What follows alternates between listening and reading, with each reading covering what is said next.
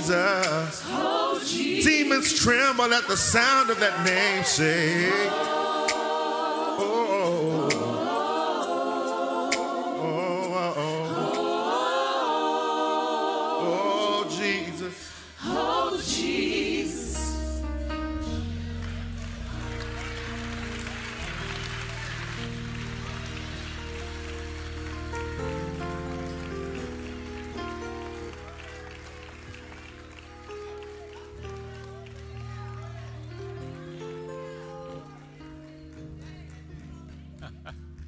Jesus, Jesus, Jesus,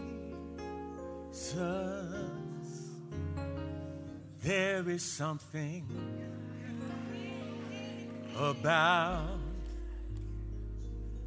that name. Master,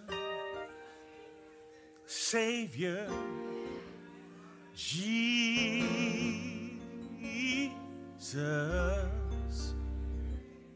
like the fragrance after the rain.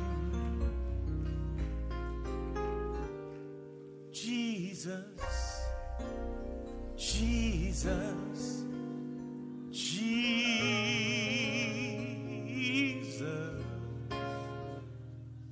let all heaven and earth proclaim. Kings and kingdoms, they will all pass away. How many of you know? But there's something about that name. Father, we bless you today, and we thank you for your word.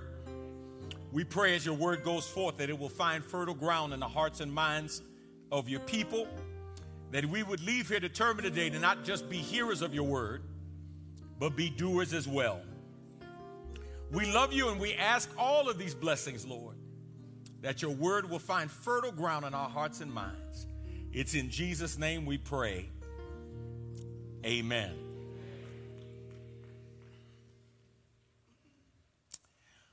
One of the more humbling truths that I have learned over my ministerial career is the idea that more theology is taught by song than is taught and remembered by sermon. One of the reasons the great hymns of the church are so powerful, and we must do our best to resurrect those hymns in our own lives, is because those great hymns of the church were theologically dense. They were filled with theological content. There is a fountain filled with blood, drawn from Emmanuel's vein, and sinners plunged beneath that flood lose all their guilt and stain. Those songs communicated the gospel story. They communicated to a functionally illiterate society who could not read the truths of the Word of God, the truths of the Reformation, the truths of the Scriptures in musical form. But I also learned that powerful tunes and melodies will not only teach theological truths, they will also teach theological falsehoods. Some of our favorite songs that we know and love are nowhere to be found in the Scriptures. Got a story to tell you. Want to hear it? Here it goes. Play the first song. See if y'all remember this one.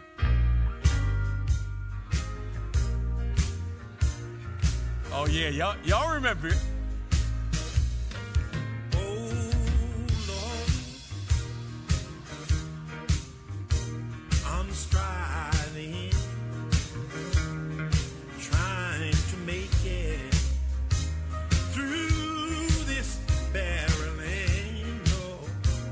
Yes, sir. But as I go from day to day, I can hear my Savior say, trust me, child. Come on, I hold your hand. I'm coming up. Don't act like you don't know it. Come on and sing it. On the rough side. Yeah, buddy. Of the mountain. That's Black Folk National Anthem. Come on. I must hold on, to God. Yes, sir. His powerful hand. Yeah, y'all know it. Come on. I'm coming up. On the rough side. On the rough side. Of the mountain. That's all right, child. Yes, sir.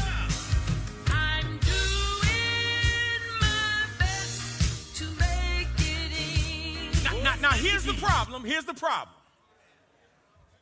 There is nowhere in the scriptures that we are told to be mountain climbers.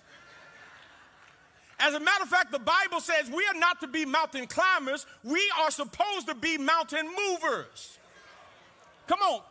Matthew chapter 17, verse 20. He said to them, because of your little faith, for truly I say to you, if you have faith like a grain of mustard seed, you will say to this mountain, move from here to there, and it will move, and nothing will be impossible to you.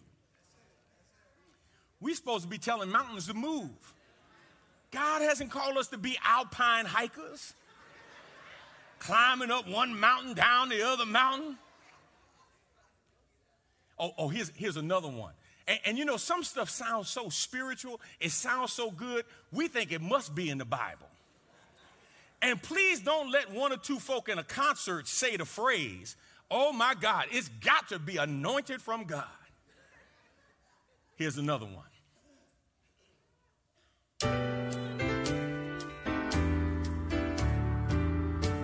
Now I want you to listen to music because it's so serious and solemn. Listen to it. I'd like to speak to someone who may be going through some difficulties, situations and circumstances that you feel you can't handle. I want to tell you this. You can praise your way through that situation. You can praise your way out of that situation. And if you're going through it, if you're despondent, we've come to encourage you today and tell you, please don't lose your praise. Listen to this. When praises go up, blessings come down. Come on, how many of you heard that? When praises go up, Blessings come down. blessings come down. Yes, sir. When praises go up, blessings come down. Hallelujah.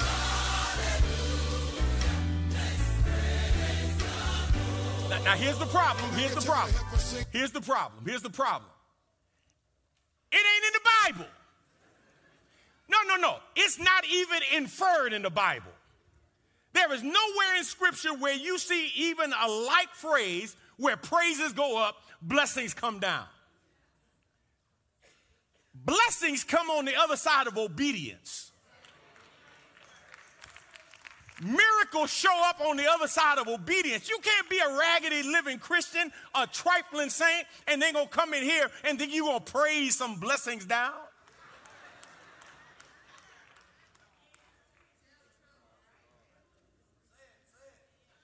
Another popular song, Erica Campbell, love Erica, but she got this little song talking about, I need just a little more Jesus. I need just a little more Jesus. No, you don't need no little more Jesus. You got all the Jesus you need. Problem is Jesus needs more of you.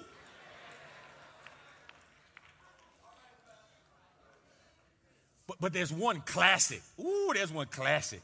We love, y'all know this. I don't even need any music to help me with this one. All y'all know this one. This joy I have, the world didn't give it to me. Whoa, come on. This joy I have. Come on now. The world didn't give it to me. Whoa, this joy I have. The world didn't give it to me. The world didn't give it. It's a lie. It's a lie. Don't you run around here talking about the world can't take it away. Oh, no, it's true the world didn't give it, but don't you fool yourself that the world can't take it away. The world will rob you of your joy, and what's even worse is when you give away your joy. Today, I want to conclude this little mini-series of messages that we started entitled Praying to Become Spiritually Restored to God. Praying to become spiritually restored to God. Verse 12 in particular, David in Psalm 51 prays. He says, restore to me the joy of your salvation and uphold me with a willing spirit. Now you will recall, David writes this 51st division of Psalms on the heels of being confronted by Nathan because of his secret sin with Bathsheba. David commits this sin in private, and while God forgives him for the sin, David still has to live with the consequences of his sin. The Bible says in 1 Kings chapter 15, verse 5, David had done what was pleasing in the Lord's sight and had obeyed the Lord's commands throughout his life, except in the affair concerning Uriah the Hittite. It's in love that Nathan confronts David, and David confesses his sin. More importantly, to God than to Nathan, who confronted him. How do you respond when you realize your joy in the Lord is gone? As a matter of fact, I'll go so far as to say one of the problems we have in the church is we have so many people trying to be happy that they have neglected their joy. And we're trying to get a group of joyless saints to give God praise and worship, because you fail to realize that joy has nothing to do with happiness. Now, in the first part of this message, we focused on the idea that you need to ask the Lord to forgive you of your sins. In part one of this little mini series, we said you have to ask the Lord to forgive you of your sins, that you must acknowledge your sin if you're going to overcome your sin. And in verse 4 of Psalm 51, you will see David saying, against you and you only have I sinned and done what is evil in your sight. David acknowledges that his ultimate sin is against God.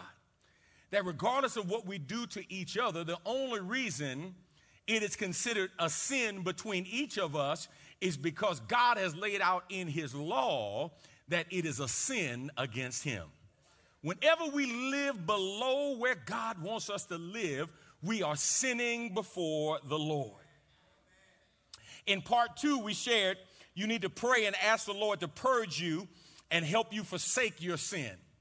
That you really can't pray and ask God to give you anything until you are willing to get rid of what's standing between you and God.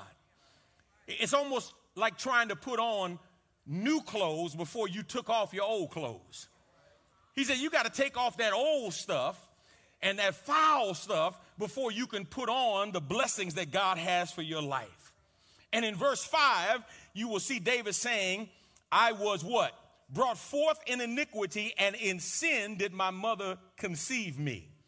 He admits to suffering from the congenital depravity that plagues all humanity. David says, I was born in sin and shaped in iniquity. And his words are meant to provide an explanation for his sin, not an excuse for his sin. You know, sometimes we do stuff and we say, well, the devil made me do it. Right? So we're going to blame the devil. Or, you know, that's just my nature. And David says that may explain it, but that doesn't excuse it. That's why for you and for me, when we were born wrong the first time, we have to be born again so we can get it right the second time. And I told you, secondly, you need to pray and ask the Lord to renew your spirit. David says, create in me a clean heart, O God. Verse 10, and renew a right spirit within me.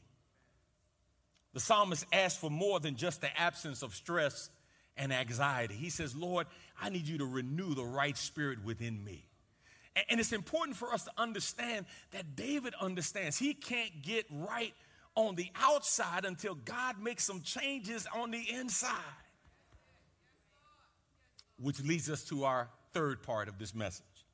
Here's the one and only point for you today.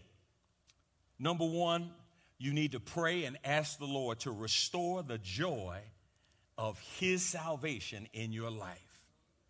You need to ask the Lord to restore the joy of his salvation in your life.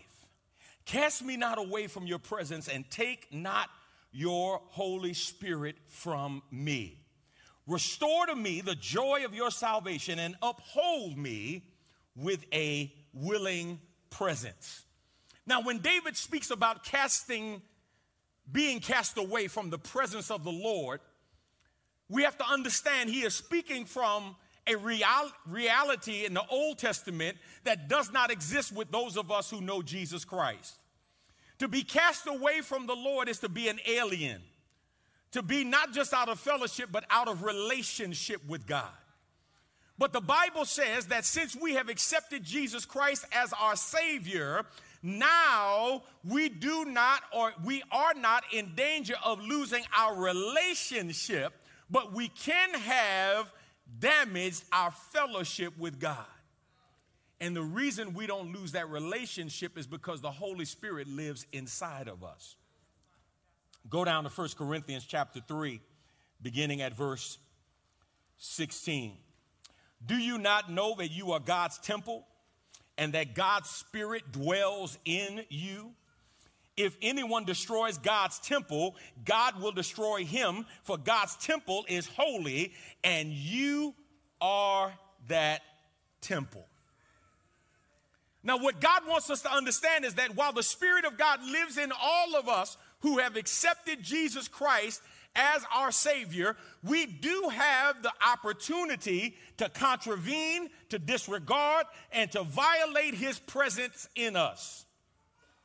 That's what the text means in Ephesians 4:30 when it says, and do not grieve the Holy Spirit of God, by whom you were sealed for the day of redemption. Because all of us have the opportunity and the potential to grieve the Spirit, to vex the Spirit, to live as if the Spirit of God has no control over our lives.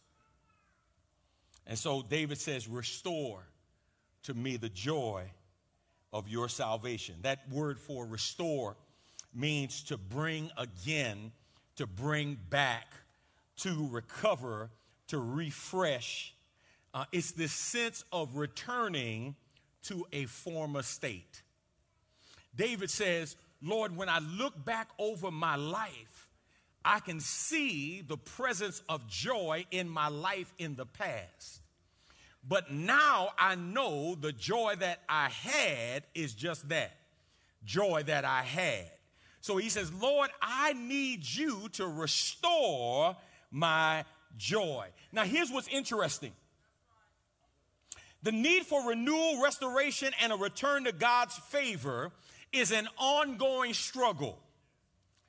In other words, we have to perpetually and continually pray for the restoration of the joy of the Lord in our lives. And it's interesting what David asked to be restored, right?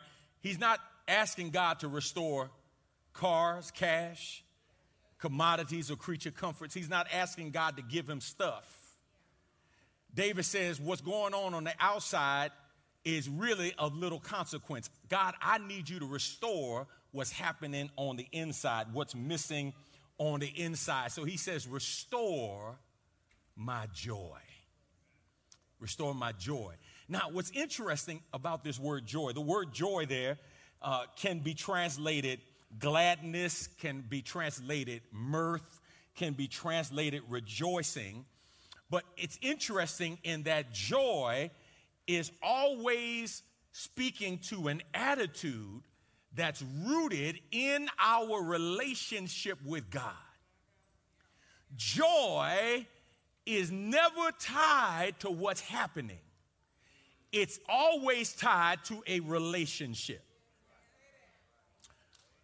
Most of us equate joy and happiness. We use those terms synonymously. We use those terms interchangeably.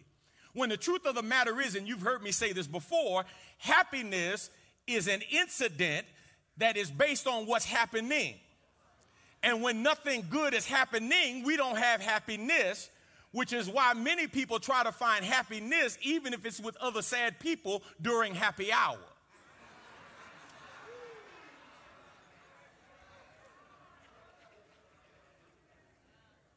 And God says, no, joy is not rooted in what's happening around you. As a matter of fact, joy is independent of what's happening around you. It's rooted in your relationship with the Lord.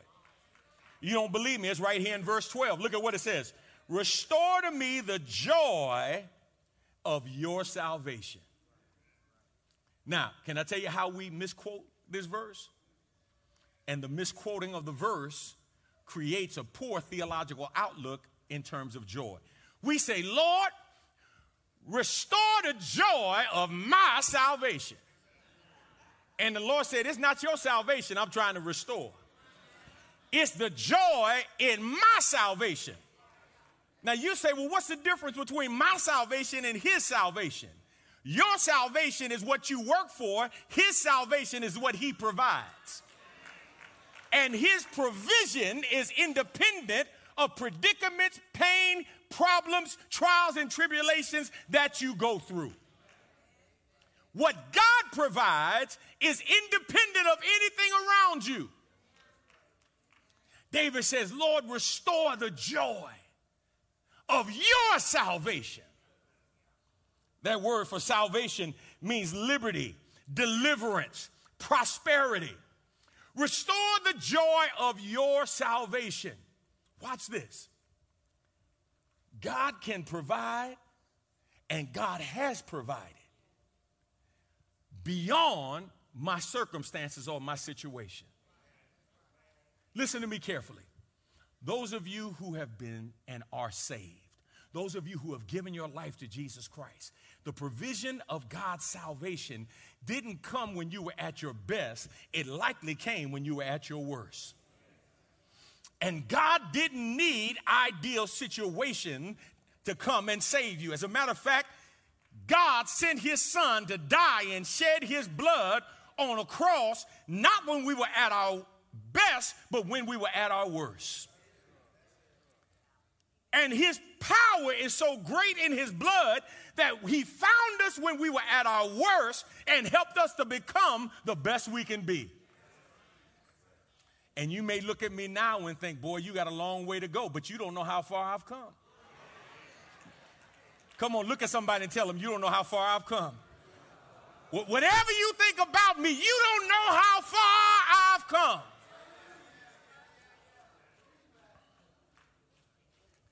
And so here's what David says. David says, his salvation, what the Lord provides, what the Lord gave, is to be the root, the source, and the substance of your joy. That's the root of your joy. The salvation that God gives. So how can my joy be restored? See, you can't try to restore your joy the same way you try to create happiness, because it doesn't work. And you can't praise your way to joy. Listen carefully. Praise and singing should be an expression of your joy, but it does not create joy. that should be the manifestation of your joy. Like when I am reminded of who I am in Jesus Christ, when I am reminded of whose I am, when I am reminded that he paid a price for my sins, just thinking about what God has done for me, when I couldn't do it for myself, should result in some joy that has to be expressed in a way that others can see my testimony to God's goodness in my life. And one of the sad things, to be honest with you, is some of us have moved far enough away from that salvation moment that we have forgotten the joy that comes in his salvation. So now we busy in church and folk are up on the stage working hard, trying to get you to give God praise and glory and worship. And they playing Simon Says, stand up, sit down, touch your neighbor, spin around 3 times, jump up in the air and grab your blessing and pull it down.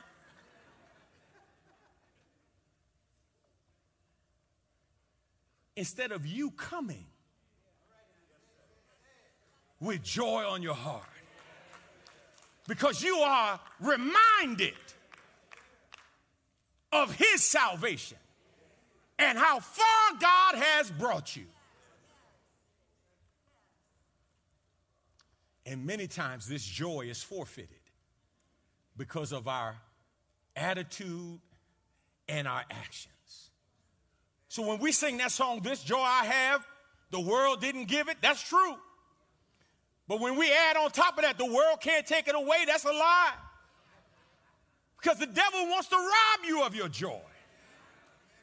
He wants to come and get you focused so much on what you're going through that you forget what God has done for you. And listen, and when you remember what God has done for you and you remember that God is not through with you yet, now you can go pick up a little help in Philippians chapter 1 around that 6th verse where Paul says, "He who has begun a good work in you." In other words, the God that saved me back then is not finished with me yet. He's still working on me. He's still molding me. He's still shaping me. He's still helping me to become. And when he gets through with me, I wish I had a witness in here somewhere, I shall come forth as pure gold. God says joy is to be a strength to his people. Look at Isaiah 12, beginning at verse 3. "With joy you will draw water from the wells of salvation." Don't miss the imagery. Don't miss the picture. Water is a priceless commodity in dry and arid land. And one of the things you want if you live in that kind of zone is access to water. You want a well, but there's nothing worse than having a well and not having a bucket to draw water from it. He says joy becomes the bucket from which you can draw water out of the well of salvation. In other words, no matter where I am in life, listen to me carefully, sickness, despair, depression, all of those things and more take root when I take my eyes off of what God has done for me and what God is doing for me and focus on what I'm going through. I get in trouble every time I look at my problems and focus on how big and how insurmountable my problems are. But when I focus on how big and awesome my God is, come on, somebody help me. That's where my joy is. Not when I look at who's against me, but when I focus on who's with me. That's where I get my joy. When I focus on the fact that no weapon formed against me shall prosper. That's where my joy comes from. that with man it might be impossible, but with God all things are possible. That's where my joy comes from. When I think about that he who has begun a good work will bring it to pass, that's where my joy comes from. Because it's not about me and what other people are doing. It's about God, what he has done, and what he is doing. Joy is rooted in God's person, God's power, independent of whatever you go through in life. David prays and asks the Lord to restore his joy. And can I tell you something today? When you pray and ask God to restore your joy, here's in essence what you're saying to God. God, remind me. Remind me of what you have done. Remind me of what you're doing based on what you have done. And God, remind me of what you will do based on what you are doing, based on what you have done. Remind me, God, to take my focus off of the situations and circumstances around me and to focus on you, because you are the anchor for my soul. He says, remind me. Take me back. Take me back to that place in life where all I had was you. And I wasn't worrying about problems. I was trusting in you. Take me back when I could think back on a time when I knew you were on my side. And if you were for me, you was more than the world against me. Take me back and remind me that none of that has changed. And the only thing that has changed is my perspective of life. Look at Nehemiah 8:10. And Nehemiah continued, go and celebrate with a feast of rich foods and sweet drinks, and share gifts of food with people who have nothing prepared. This is a sacred day before our Lord. Don't be dejected and sad, for the joy of the Lord is your strength. Is it any wonder the devil wants to rob you of your joy? Because he knows the joy of the Lord is your strength, which means if you have no joy, you have no strength.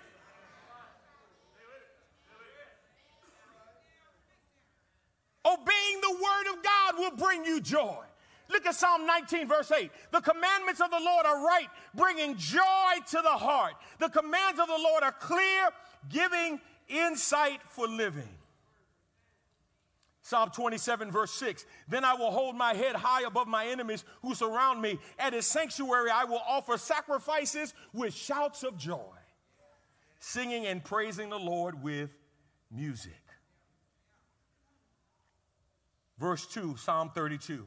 Yes, what joy for those whose record the Lord has cleared of guilt, whose lives are lived in complete honesty. What joy when you know your record has been cleared, when you know the price has been paid. My joy is the result of me focusing more on God and less on me. Focusing on what he has done instead of what my enemies are doing. I find assurance and I find a joy that is independent of circumstances and situations. I've told you in the past, one of my favorite shows is American Restoration. Rick Dale specializes in restoring items to their former glory. And one episode in particular got me. It was one segment of an episode where a young man came. He had a bicycle. And this was a bicycle that his father had given him, brand new, when he was 11 years old. He is now a grown man, but he held on to that bicycle. He and his father were supposed to restore the bicycle together, but his father died. But he decided to get the work done anyway. Check it out. The Hopalong Cassidy bike has been a lot of fun since we found all the parts for this project. We painted it up, pinstriped it, and now we're just doing some final touches before the customer comes and picks it up. Yeah, the client's going to be here any minute. You got a little room on that, so you can go ahead and make that tight.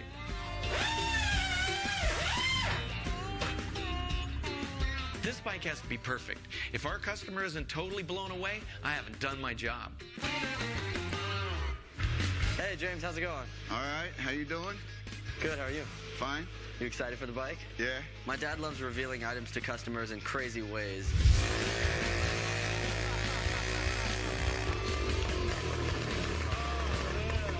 So I agreed to meet James out front so he wouldn't look around and blow the surprise. I can't wait to see it. My dad got this bicycle when I was 11 years old, and we were planning on restoring it then and never got around to finishing it. It's around here somewhere, Yeah? I think.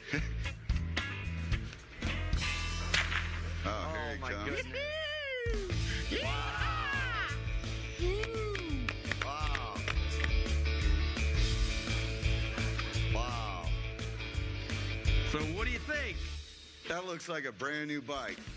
Well, it pretty much is. My dad would love to see this bike like this. Yeah, I bet. That You know. brings back a lot of good memories, huh? Yeah. Is it the way you remembered it? It didn't look this good. Never? No. Looks like it just came out of the store. Yeah, there's a lot of work in that, let me tell you. Tell me what you did on this. What didn't we do? The Hopalong bike was a total flashy, all deluxe bike, and that's what we wanted to do. We wanted to keep all its flash. I mean, this has chrome triple plated.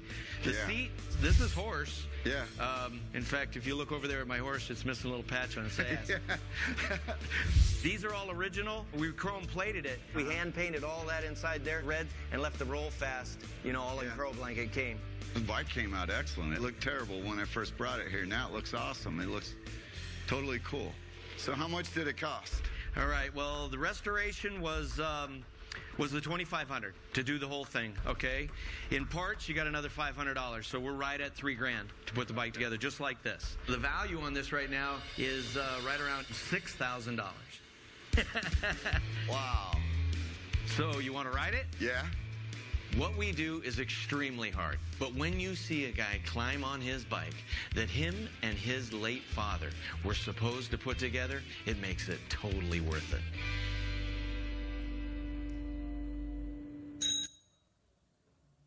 Now, I don't know about you. I heard some of y'all gasp when he said $3,000, and then y'all really gasped when he said it was worth $6,000, right? Some of y'all gonna go home and look for your old bikes, huh? Yeah. But here's the point.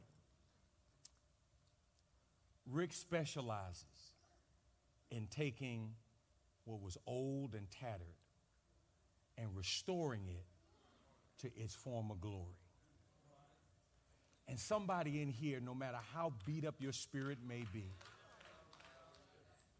no matter how down you may be, I want you to know God has the power to restore your spirit, to restore your soul.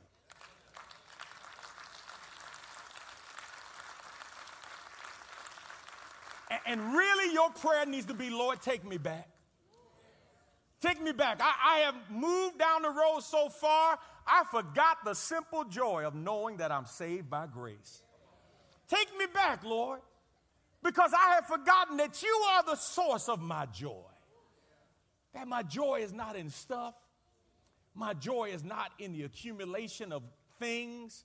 That my joy is always rooted in my relationship in you. That's where my joy is. Father, we thank you and we bless you for this day. God, somebody today who, even in hearing the subject matter, may have been waiting for something emotionally to hit them, may have been looking for some extraordinary praise, some emotional enthusiasm. God, help us to understand that our joy is not rooted in that our joy is rooted in knowing who you are and whose we are. It's rooted in knowing we've been saved by grace and that our eternal destiny is secure in you. That's our joy. And God, help us to experience that restoration of our joy. David had been so beat up, Lord, because of his sins and because of his circumstances, because of the consequences that resulted from his sin. that he had forgotten what it felt like to focus on his relationship with you.